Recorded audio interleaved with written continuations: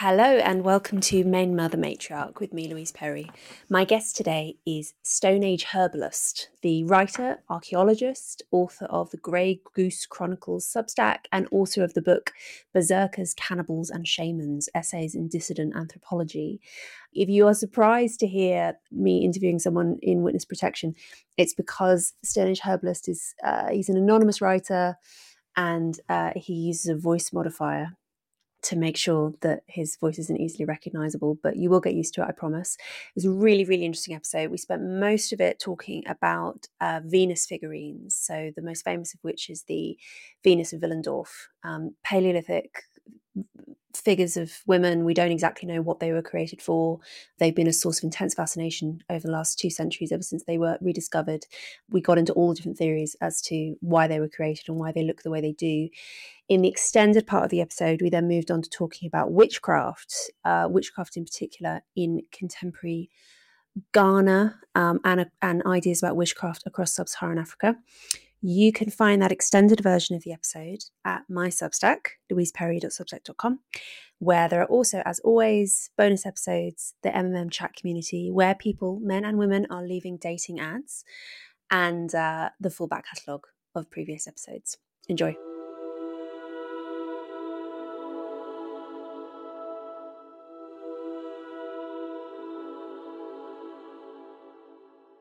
So I want to start by talking about this really great essay that you've got on your Substack about the Venus figurines, the most famous of which I think most people can picture in their minds, is the Venus of Willendorf. Is that how you say it? Yes. What you've written about is different historical responses to these figurines, which we still don't really know for sure what they were used for, but the various theories that have been cooked up by anthropologists of different eras really say as much about their own eras as they do about the figurines themselves. Do you want to start maybe by talking about the very early, because these figurines were found or started to be found, right, at a time when there was still plenty of people in archaeology who had a literal understanding of the Bible and therefore found the idea of ancient peoples quite disturbing. Is that right? Yes. So prehistory, when we look at it from a sort of historiographical lens, sort of looking back on how it developed, you have to go from about the 1820s to 1860s, where it really exploded and caused just a great rupture in the sort of mental landscape of the West. So the Venus figurines were just part and parcel of all of this sort of material culture that was being uncovered and excavated, including, skeletal remains, flint tools, hand axes, strange ivory objects, cave art, and so on. And the Venus figurines were just one of these very strange objects. But archaeology, although the people, certainly the bigger names in it, were really groundbreaking and very intelligent men, typically, the actual practice of archaeology was extremely sloppy. And so usually what you do is just hire just some workmen, and they would just bash around in the ground until they found stuff, and things were often stolen on the site, and traded around. So the origin of trying to understand the Venus figurines goes back to France, where most prehistorical archaeology in terms of Paleolithic develops in France. And the archaeologists who uncovered them were really quite gobsmacked and quite really tried they really put their thinking caps on and tried to work out what the hell are we dealing with here. We've uncovered these figurine statues, usually made of ivory, sometimes bone, sandstone, different materials, trying to understand what they were.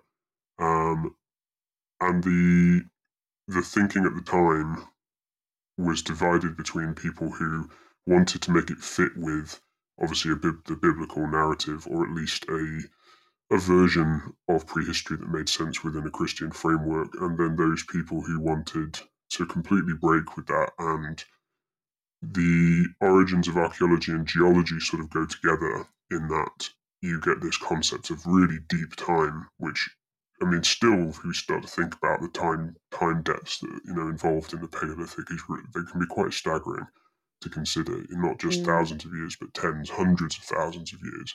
mm. Um, and so there was definitely a rival set of intellectual camps developing around um, what the Paleolithic meant. But it didn't really take too long before the religious dropped away in the face of no, geology is real in terms of the time depth that we're talking about, and then the deep time of human history is real, and then the Venus figurines start to fit into that understanding of trying to break those down into different time sections. It's so difficult to conceptualize deep time that I think uh, I personally often struggle to kind of get the landmarks right in terms of this kind of ancient history, and I imagine some listeners will as well. Yeah, it's devastating to the mind. It really is. Could we just have some like just a few landmarks in terms of thinking about what era we're talking about? So Homo sapiens are what, 100, 200,000 years? 250 to 300,000 years, I think, is about the established time depth for Homo sapien evolution in terms of just that species. Yeah, We developed agriculture roughly when? 10 to 12,000 years ago. So there's a huge time gap in between those two things. Indeed, yes. And where within that range are the Venus figurines being produced, do we think? So the Venus figurines fit into the typically Europe and a bit of Eurasian prehistory. So although Homo sapiens evolved about 250, 300,000 years ago, the surviving expansion into Europe and Eurasia started about 45,000 years ago. And Okay. the most of the Venus figurines were made between about 40 to 20,000 years ago, when you have a couple of different cultural waves, but we're sort of largely fitting within that time, about 40 to 20,000 years ago, roughly speaking. So this is a period when Europe shifts gear into what you'd think of as like a major ice age. Mm. And so that's when the glaciers start to expand and push down into Central Europe, making everything very cold, the sort of tundra environment, and it's everything you associate with classic Ice Age imagery, mammoths and woolly rhinos and all that kind of thing. And that's the sort of heyday of the Venus figurine production. They roughly extend from the Atlantic to Siberia, and they aren't really made anywhere else. They do re-emerge oddly in the Near East with the dawn of agriculture, and the question of whether the two are linked, whether they're an independent development, whether they mean the same thing, is one of those open questions. And what would you say are the key defining characteristics of the Venus figurines that would set them apart from other female humanoid figurines that you might find elsewhere? Stereotypically, they're much larger, fatter. They have a lot of fat around their waists, around their buttocks, usually with large breasts. No face or very minimal facial features. Usually no feet or hands, although that might just be an artifact of preservation. They're the most likely things to break off. But certainly a focus on what you could call stereotypical feminine features, or if not female in the everyday human sense, then feminine. Sort of emphasizing waists, breasts, and so on. But when you actually go through the figurines, sort of lay them out, as some archaeologists have done, um, you know, their obesity isn't always a defining characteristic. There are plenty of places and times where Venus figurines are much thinner and much narrower featured, and they probably were dressed in clothes. Although it's hard to see that today. Those things wouldn't have survived, but there's some sort of hints that they probably may have been dressed like other doll figurines from the ethnographic record, but stereotypically we're thinking about, yeah, just a sort of exaggerated female form. Mm. And what kind of size are they, the figurines themselves? Not very big. I mean, most of them could fit in your hand quite comfortably. Or on a necklace or something like that? Something like that. Yeah, they're not huge. People see them, in the sort of pictures very close up, and they look much larger than they actually are. They're not really very large at all. Mm. Yeah, they're designed to be. So Paleolithic art tends to divide its art into art that is fixed in place.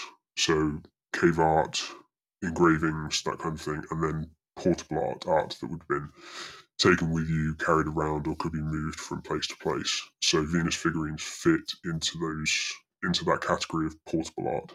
And it's amazing, really, that we're talking about a span of some tens of thousands of years where people across an enormous landmass are all drawn to make quite similar figures. Well, I think there's probably a good reason for that. The number of people at that time is extremely low. Mm-hmm. Very very low population numbers, and most Venus figurines are associated with a culture called the Gravettian culture, which expanded about sort of 30,000 years ago out from the Black Sea area, up the Danube, and then partly into Russia, then all the way out to the Atlantic. And it was a very, very unified culture. They had very similar taste in art, taste in tool types, clothing, burial practices, genetically fairly homogenous from east to west. Probably they maintained that just through perhaps things like seasonal gatherings, perhaps marrying between different groups. But for many tens of thousands, well, not for many thousands of years, there would have been a relatively unified culture from about the Urals to the Atlantic. So that's Wow. really when the heyday of these Venus figurines were made. And just to be clear, they've not been found in Britain, so this is just continental Europe and Russia. I can't think of one that has been found in Britain, and that's probably because at the time it was mostly covered in ice. Okay. Yeah. So basically, yeah, okay. So let's go through some of the. Oh, hang on. I wrote down this quote that I thought was really great from talking about this earlier era of anthropology in the 19th century and what's often called now the age of primitivism. And there was this quote from Edouard Piet from 1873, which I thought just sounded remarkably modern, which is why I wrote it down. He writes, "Exercise and open air life disseminated among the savages, whom we regard as miserable, a touch of morality, of strength and calm that labourers and office clerks will never know." I was basically taught that at SOAS as an anthropology student, right? The kind of the noble savage view, which remains quite dominant in progressive anthropology, even though people wouldn't use that phrase.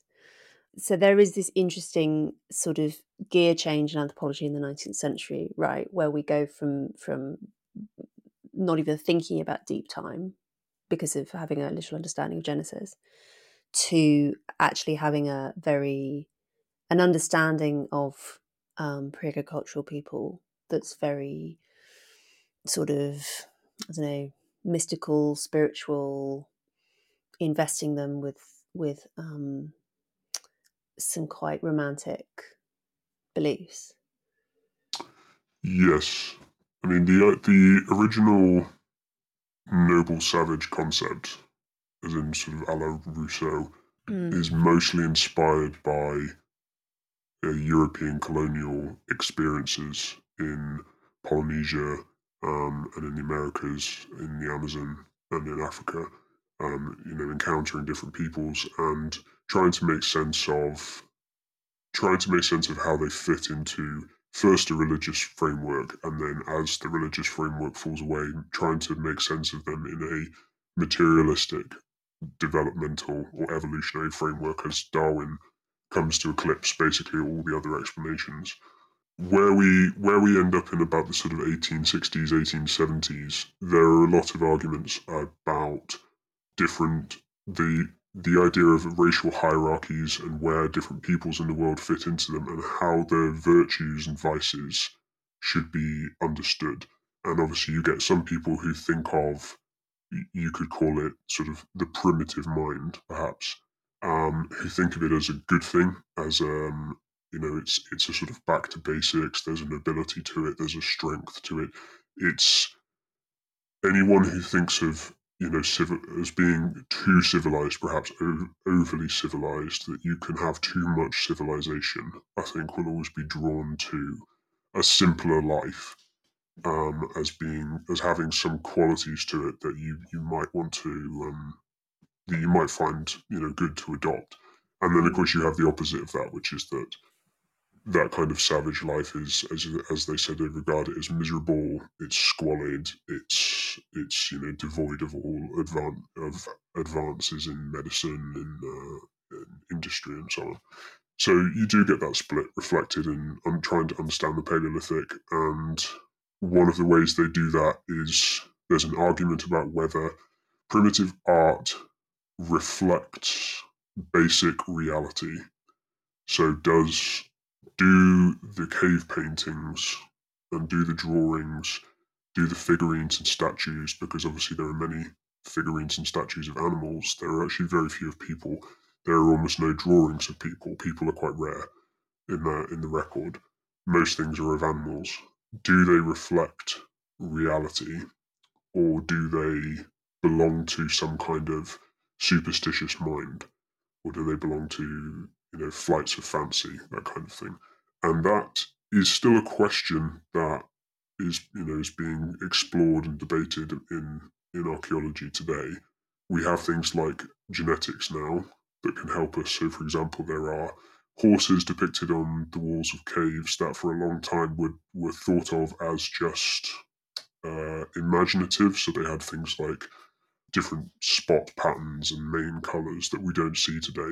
And for a long time, they were thought of as just imagination, stylistic. And genetics of ancient horses has suggested that they were probably accurate. So there's a lot of debate about whether they're portraying accurate things, and that's exactly what we see in those types of the debates around the sort of 60s, 1860s and 1870s as well. Including when it comes to the Venus figurines. And a link that it hadn't occurred to me, but of course seems obvious now, is with the so-called Hottentot Venuses, most famous of whom was Sarah Bartman, who was a Yes, South African woman brought to Europe and exhibited to European audiences in the late 18th century. So before this period of anthropology. Bartman was notable because she had these very kind of distinctive pattern of fat deposits, which look a lot like the Willendorf Venus and are not generally seen in European populations. yes. So probably the first framework to understand the Venus figurines was through race. Mm-hmm. One of the understandings of Southern African ethnic and racial groups was the depictions and understandings of the San, the Khoisan, the Khoikhoi peoples who live mostly in southern Africa and Namibia, places like that, and are still there today, but obviously were more numerous at the time. And it is a notable feature of the San and of a few other peoples like the Andaman Islanders that they have fat deposits around their thighs and particularly on their buttocks that are very, very large. And it's called statopygia in the medical record or the medical literature. So it was a natural link to the anthropologists and the early archaeologists at the time when they uncovered the Venus figurines and started seeing some of them that had obviously anatomically correct depictions of fat deposits, that they wanted to interpret that through a racial framework. So, who were the people who first occupied Europe at the time? Did they belong to the same race as the people that we see in southern Africa at the time? So that was a fairly straightforward interpretive framework, and it's one that hasn't completely gone away. but obviously the concept of race has massively diminished in anthropology and archaeology. It doesn't really exist as an explanatory framework today.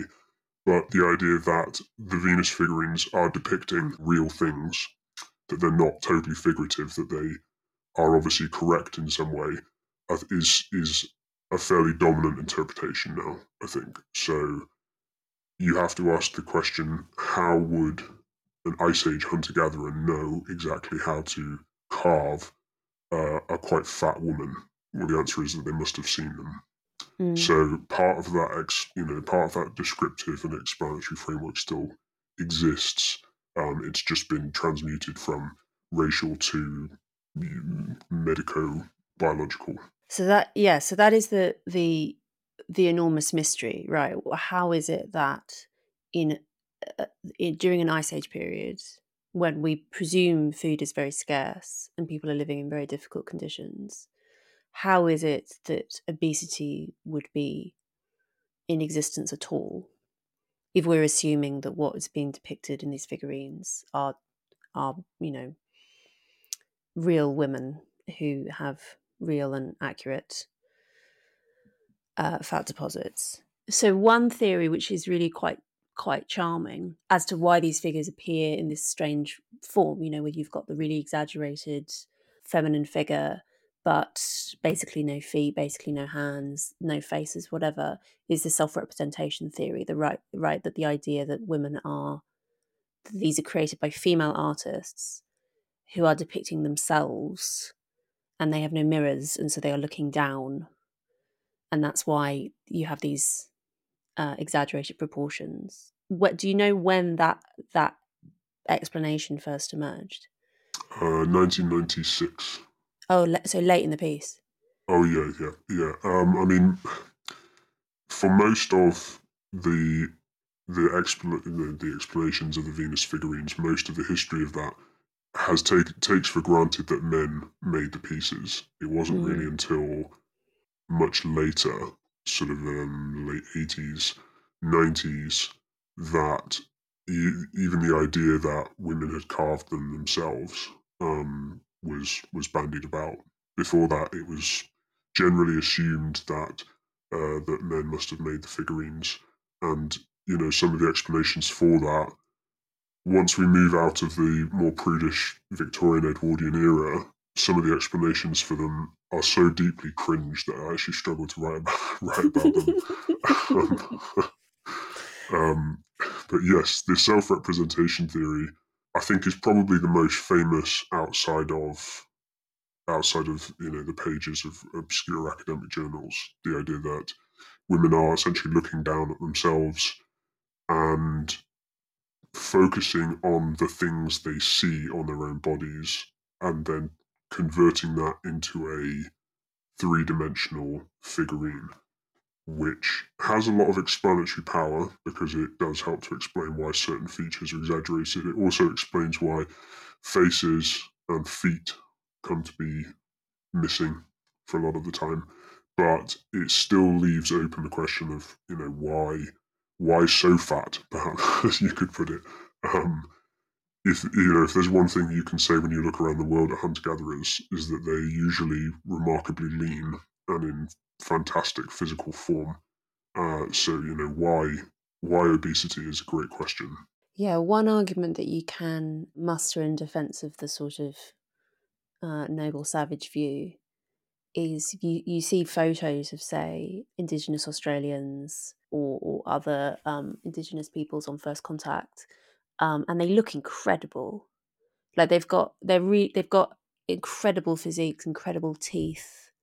Like they really do look so much better than most Westerners, which isn't necessarily to refute the Hobbesian view, right? But it is interesting how much healthier people seem to be, at least in terms of their body weight. What do you think is a possible explanation for that then? So even if very skinny women looking down at themselves, they're going to look more voluptuous from that perspective. But it still seems as if like they are accurately representing the way that fat is laid down on the female figure. Oh yeah, absolutely. I mean, if you look at the Venus of Willendorf, you know, that figurine looks absolutely accurate if a woman was overweight. You know, the placement and just everything about it is accurate. So I think we'd have to say that obesity certainly existed at, at some point in time during those thousands of years. Um, there's two there's two explanations for it. I think that are linked. One is that nobody in the ethnographic record, as far as we can go back, lived under the conditions that these people lived under, which was an ice age at its absolute peak.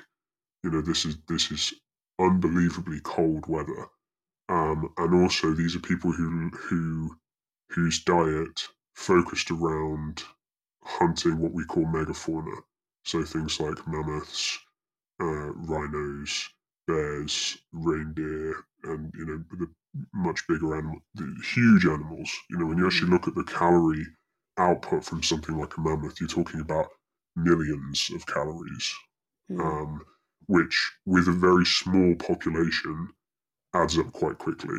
So there is, at least to some researchers, there's some plausibility to the idea that, and there's a paper that tries to. I'm not. It's not completely convincing, but it is interesting nonetheless.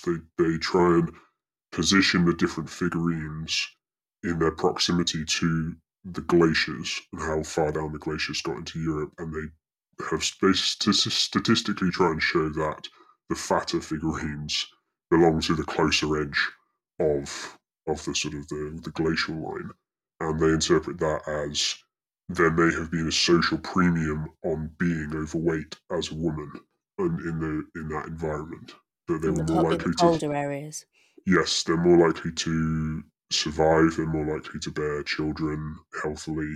Um, things like gestational diabetes, although obviously it has drawbacks. It does produce larger children, etc., etc. So that's one argument, that it's very difficult to make a comparative case around the world today because nobody lives next to a glacier under an ice age with something like mammoth as as one of their main foods. Right, because people living in the Arctic Circle now aren't hunting megafauna. No, they tend to live on seafood and marine mammals, which, although very high in fat, I still don't think produce the caloric excess that you could get from something like bringing down a mammoth.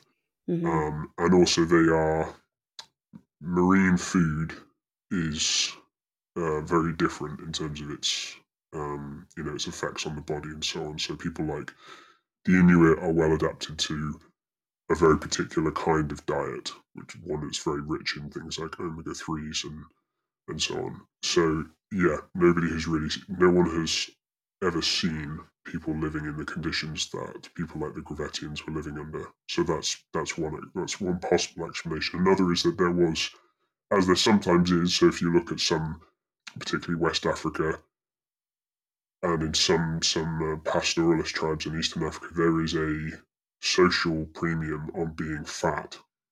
Mm. If you go to Mauritania, even today, there is a tradition where girls are taken away from their families and fattened up for marriage. They're Mm. essentially force fed, like a combination of milk and millet, until they put on a lot of weight, and there's an optimal weight for marriage, which is supposed to link to fertility and health and so on. So it's not without precedent that deliberately putting on weight may have been a goal, may have been an intentional goal. I mean, it would make sense in that kind of environment. I guess what seems odd, um, looking at contemporary hunter-gatherer groups, is the idea they would ever have access to that many calories to get that fat. But then, as you say, you bring down a mammoth. Were they able to preserve the food as well? Presumably, I mean, under those conditions, you could freeze food, Yeah. you can render fat, you could smoke it. Yeah, So sometimes maybe they would have a glut, and you'd end up with the women or some of the women getting really fat, and that would be yeah, and that would, I presume, be a very memorable thing for anyone who encountered those women, and so exactly, you might therefore see them depicted in art. Yeah. exactly. And another thing we have to think about is that at this period in what's called the Upper Paleolithic, this is where we start to get the first inklings of social stratification. So there are Gravettian burials in Russia that suggest that there was already the start of an elite, or at least a group of people who had more social status, prestige, and hereditary status. So there are child burials at a site called Sungir, where the children are buried with just the most astonishing grave goods. The beads that they're buried with, their clothes were ornately decorated with these mammoth bone, mammoth ivory beads. I think it's like an estimated 10,000 hours or so it must have gone into making these outfits that they were buried with. So there's the suggestion at this point that we're starting to get social stratification and divide. So it might be that some women were allowed to become fat or were encouraged to become fat. Yeah, So these are high status women who have been depicted, therefore. potentially, yeah. Speaking of the grave goods, I didn't know before reading your essay on this about the woman, the La Donna di Ostuni. Is that right? Madonna di Ostuni, yeah, Yeah, the mother of Ostuni, yeah. the remains found in Italy of an 8th-month pregnant woman who died. We think of eclampsia. Yes. The really interesting thing in that grave, right, is the hat that she was wearing. Could you talk about that and how that might link to the Venus figurines? Yeah, so this is a culture called the Epigravettians, who were a different group of people who moved into Italy after the glaciers started to sort of hit their maximum and then retreat. One of their notable sort of cultural, the way that they buried people culturally was slightly different, and they would bury people directly in the ground with a lot of grave goods, very very ornate. And there are individuals. So there's a young boy called the Prince, and there's this mother of Ostuni, and they are buried with these shell bead hats. They're sort of caps, but they're decorated with these. I think they're like periwinkles or something. They're like they're little shells that must have been collected from the coast, taken a long time, and then they're painted with ochre or some other dye. They were put on their heads when they're buried, and there's a paper. It's speculative, but I think it's a very interesting paper because it's one that really tries to move beyond just you know trying to look at the different Venus figurines and what does being fat tell you. It starts to move on from that and suggest that. So we have this piece of evidence where one woman was buried and she had died with a exquisitely preserved 8-month-old fetus that was obviously still inside her. She was pregnant when she died. So the bioarchaeological explanation, or one of the interpretations, is that she died from eclampsia. And the thing about eclampsia, as I'm sure many of your listeners know, is that it can produce very strong convulsions and seizures towards the end before you die.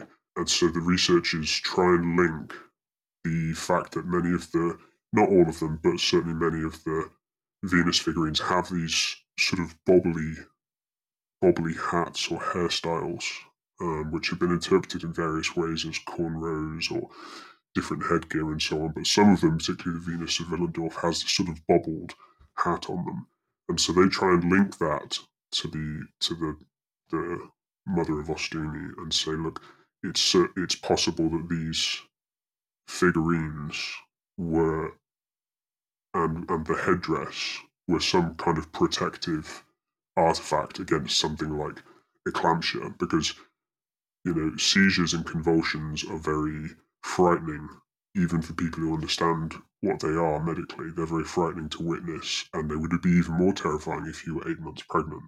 And so, under an animistic worldview, perhaps you would try and locate the source of it in the head, and you would try and do some kind of sympathetic magic where you're making a figurine or trying to do something to stop that from happening. Obviously, you don't understand what's happening, you're trying to understand it. So that's one explanation, is that both the figurines and also the headgear are linked to protection in pregnancy. And that therefore the purpose of these figurines could have been as protective amulets for pregnant women. Yes, exactly. Yeah. Yeah, because they are very small, they're very easy to hold in the hand, and there's no. This is something you have to think about when they're very public objects today. You see photos of them, they're in museums. Um, but there's no reason to think that they were especially public artifacts during their life. You know, they're quite small, they're easy to keep to oneself. There's no reason to think that they would have been part of any kind of public ritual or understanding or cosmology. They may have been intensely personal and private objects that pregnant women, had kept and used for protection. It's a theory. Obviously, we really don't know, but it is worth thinking that these things probably never went on display. They may have been handed from one person to another. They may have been venerated. They may not have been. They may have just stayed with somebody under their clothes for the entire life of the object. We just don't know. Should we talk about some of the weirder and more wonderful theories about what they have been used for? Now that we've covered the most plausible explanations. I mean, to me, the self-representation theory combined with this sort of protective amulet theory seems very plausible. That has not always been the favoured theory by archaeologists and anthropologists of the past, right? Should we talk about so we talked a bit about the sort of first encounters with these figures in the 19th century. When did feminists start cottoning onto these as potentially significant items? Good question. I mean, well, the first, I suppose we have to separate out the understanding of matriarchy as pertains to prehistory, and then feminism as a separate strand of thought. Mm-hmm. The concept of a matriarchy and things like goddess worship that may have gone with it, they were bubbling around in the zeitgeist long before feminism, developed as a political theory. So there was almost from the get go an undercurrent that this may have something to do with matriarchy and goddesses, because although nobody can agree on matriarch, or what matriarchy means, whether it existed, and if it did exist, what did it look like? There's one thing that almost everyone who thinks about matriarchy agrees on, is that matriarchy is first, and it's primal, and it's the original. Whether or not you think that's true, that's another matter. But certainly historically, everyone seems to have agreed that matriarchy comes first. And if you're looking at potentially the first ever people in Europe, which is what these archaeologists were looking at, then it makes sense that matriarchy was floating around in the description or in the understanding. Um, Feminism really starts to come to the fore in 1920s, 1910s, sort of Edwardian era. Mm-hmm. First wave feminism, as you know probably better than me, was quite strange in, in many of its beliefs. Feminists have always had an interest in prehistory because they've always been interested in what does family naturally look like, what's the role of women in a sort of in a state of nature, what is the role of woman, Mm-hmm. and how has that changed with the coming or the advent of patriarchy. So there's always been an interest in, feminists have always had an interest in prehistory from that angle, along with other angles, but certainly that one.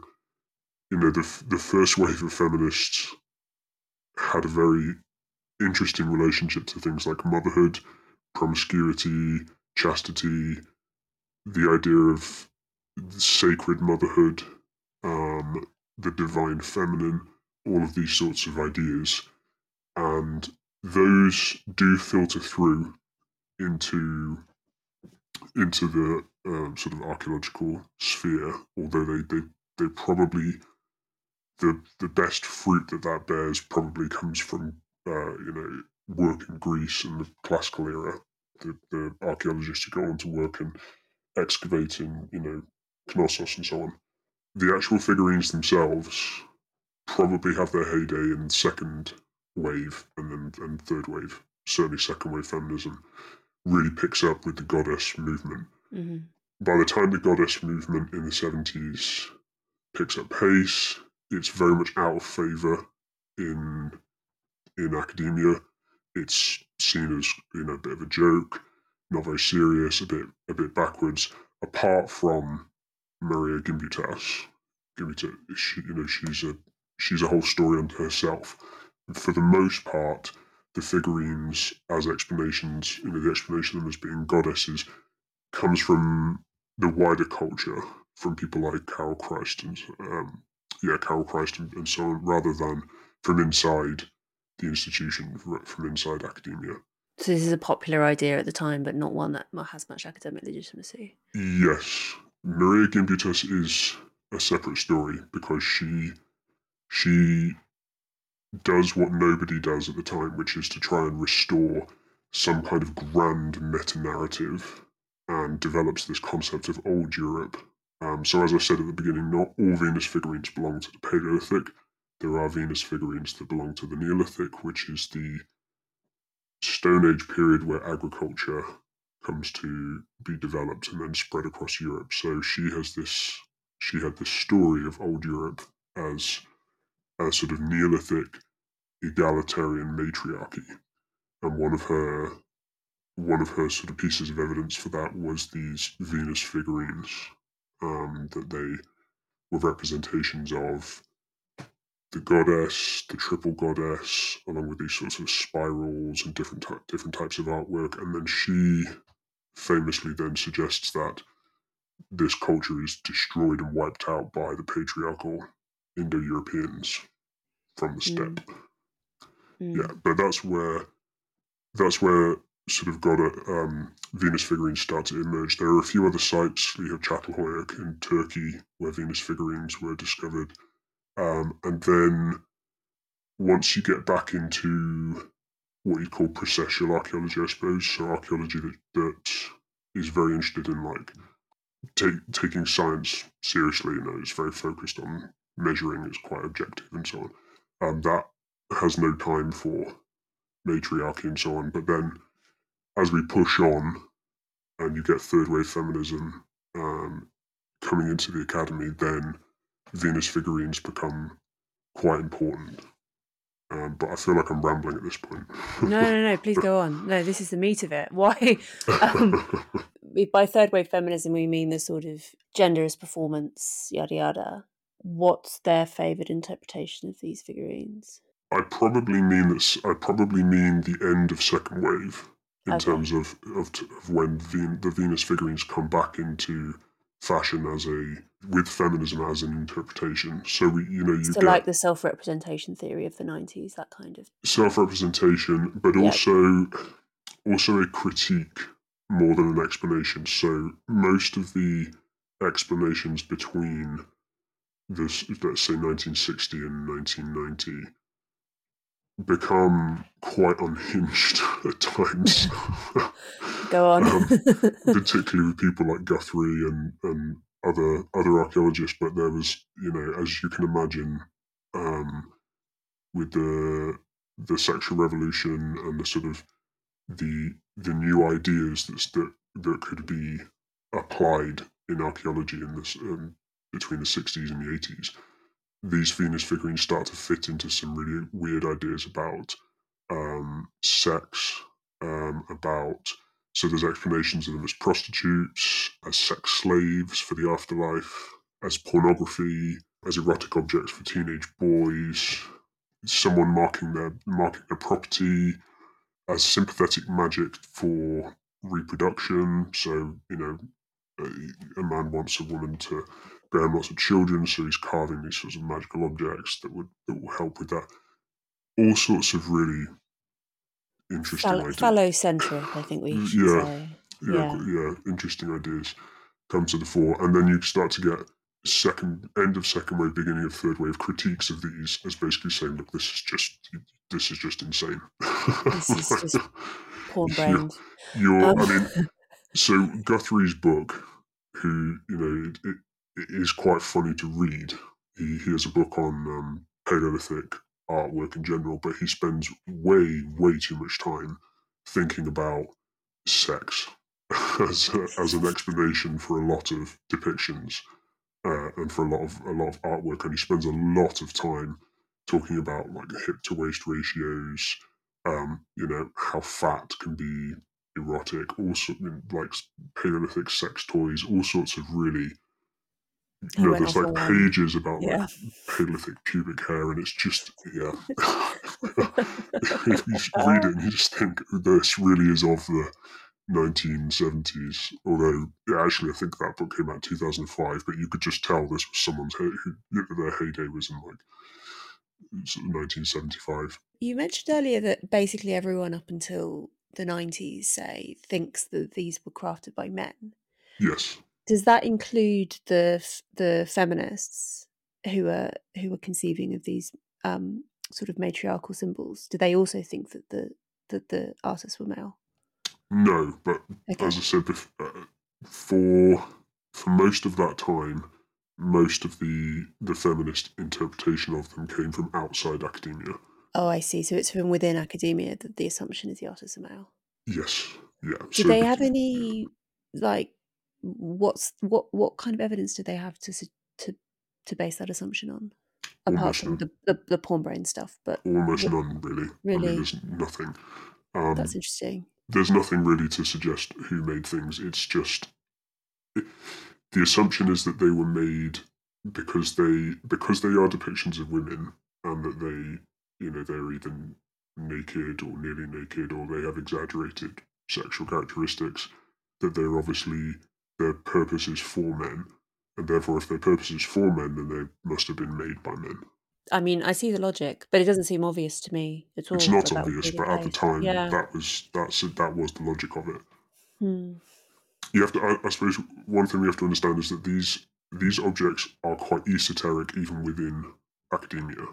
They're Mhm. not they're not objects that many people have ever spent their life devoted to. They're not like they are a subset of Paleolithic art studies. Mhm. Paleolithic art studies is a very niche field in and of itself. Also, many of these figurines are very difficult to get access to because they have either been lost, destroyed, we only have drawings of them.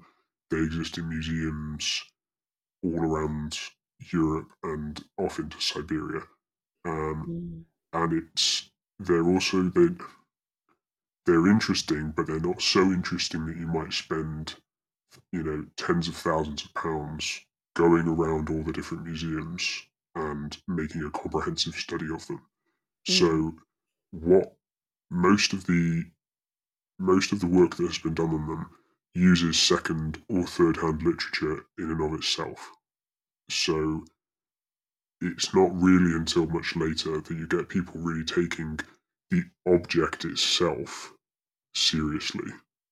Many reports and interpretations of them are based off drawings of original objects without ever having looked at them. Because, like I say, they are very niche, esoteric objects within within an already quite niche field. I liked that you mentioned the fact that Edward Piet, who I quoted earlier, this 19th century anthropologist, he by 1900 he owned almost all of them. He'd Yes, he did. Yeah, yes, he'd amassed a small collection, which then he presumably has been as the collection has been split since then, and also more have been found, I presume. yes, more have been found. That many of them are in public institutions, but I would not be surprised if some of them are still in private hands. Mm. As far as I know, there is no set of drawings or photographs of every single one of them. So Mm. there are many figurines of that we've never seen. We know they exist because they're recorded in excavations and different papers and so on. But many of them have never even have seen the light of day. Mm. They've just been excavated and then disappeared. Pierre purchased most of them because he was very concerned that they were going to disappear into the marketplace, and he wasn't wrong to be worried about that, because there was a premium, and still is, on those kinds of very rare prehistoric artwork. So he purchased them basically to keep them safe at a time when they wouldn't have been taken very seriously by museums, where museums even existed at all. Oh, hey, I'd steal them and create a little collection. Now that, now that I know all this, that would be a great thing to have on your Well, there are records, lots and wouldn't lots of reproductions of them from in lots of really weird ways. They also turn up in very odd places culturally. They are cultural artifacts now as well as archaeological ones. I mean, yeah, anyone knows where I can get hold of one. I happily have it as a curiosity. You've just finished listening to the first part of this episode. It's not over yet. There's an extra half an hour or so, which is behind the paywall, which you can access at louiseperry.substack.com, and where you can also find bonus episodes and the MMM chat community. Every paid subscription makes an enormous difference to my ability to produce the show, to pay my producers, to do all the things necessary to put out a regular podcast. If you're not able to sign up for a paid subscription, but you value what we're doing, you can support the show in other ways. You can tell people about it. The word of mouth factor is really important. You can rate us and review us on Apple Podcasts. You can like the videos on YouTube. All of these things make an enormous difference to my ability to grow the show. Thank you so much.